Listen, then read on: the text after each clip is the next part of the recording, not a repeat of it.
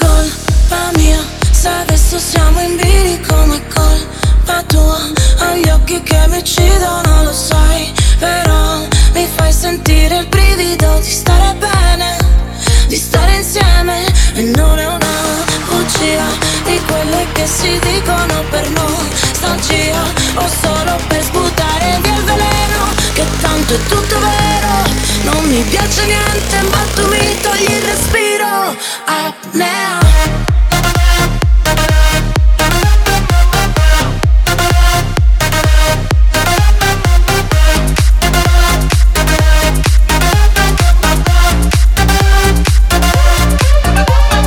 Ci incontriamo qui nei corridoi di un albergo e mi chiedo se alla fine siamo ancora noi o è diverso. Io non credo, trova le tue parole nelle onde del televisore o del mare.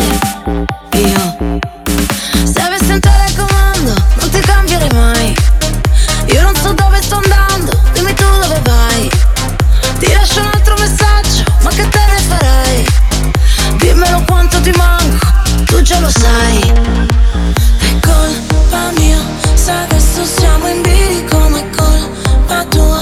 Ho gli occhi che mi uccidono, lo sai, però mi fai sentire il brivido di stare bene, di stare insieme. E non è una bugia di quelle che si dicono per nostalgia, o solo per sputare via il veleno, che tanto è tutto vero. Non mi piace niente, ma tu mi togli il respiro.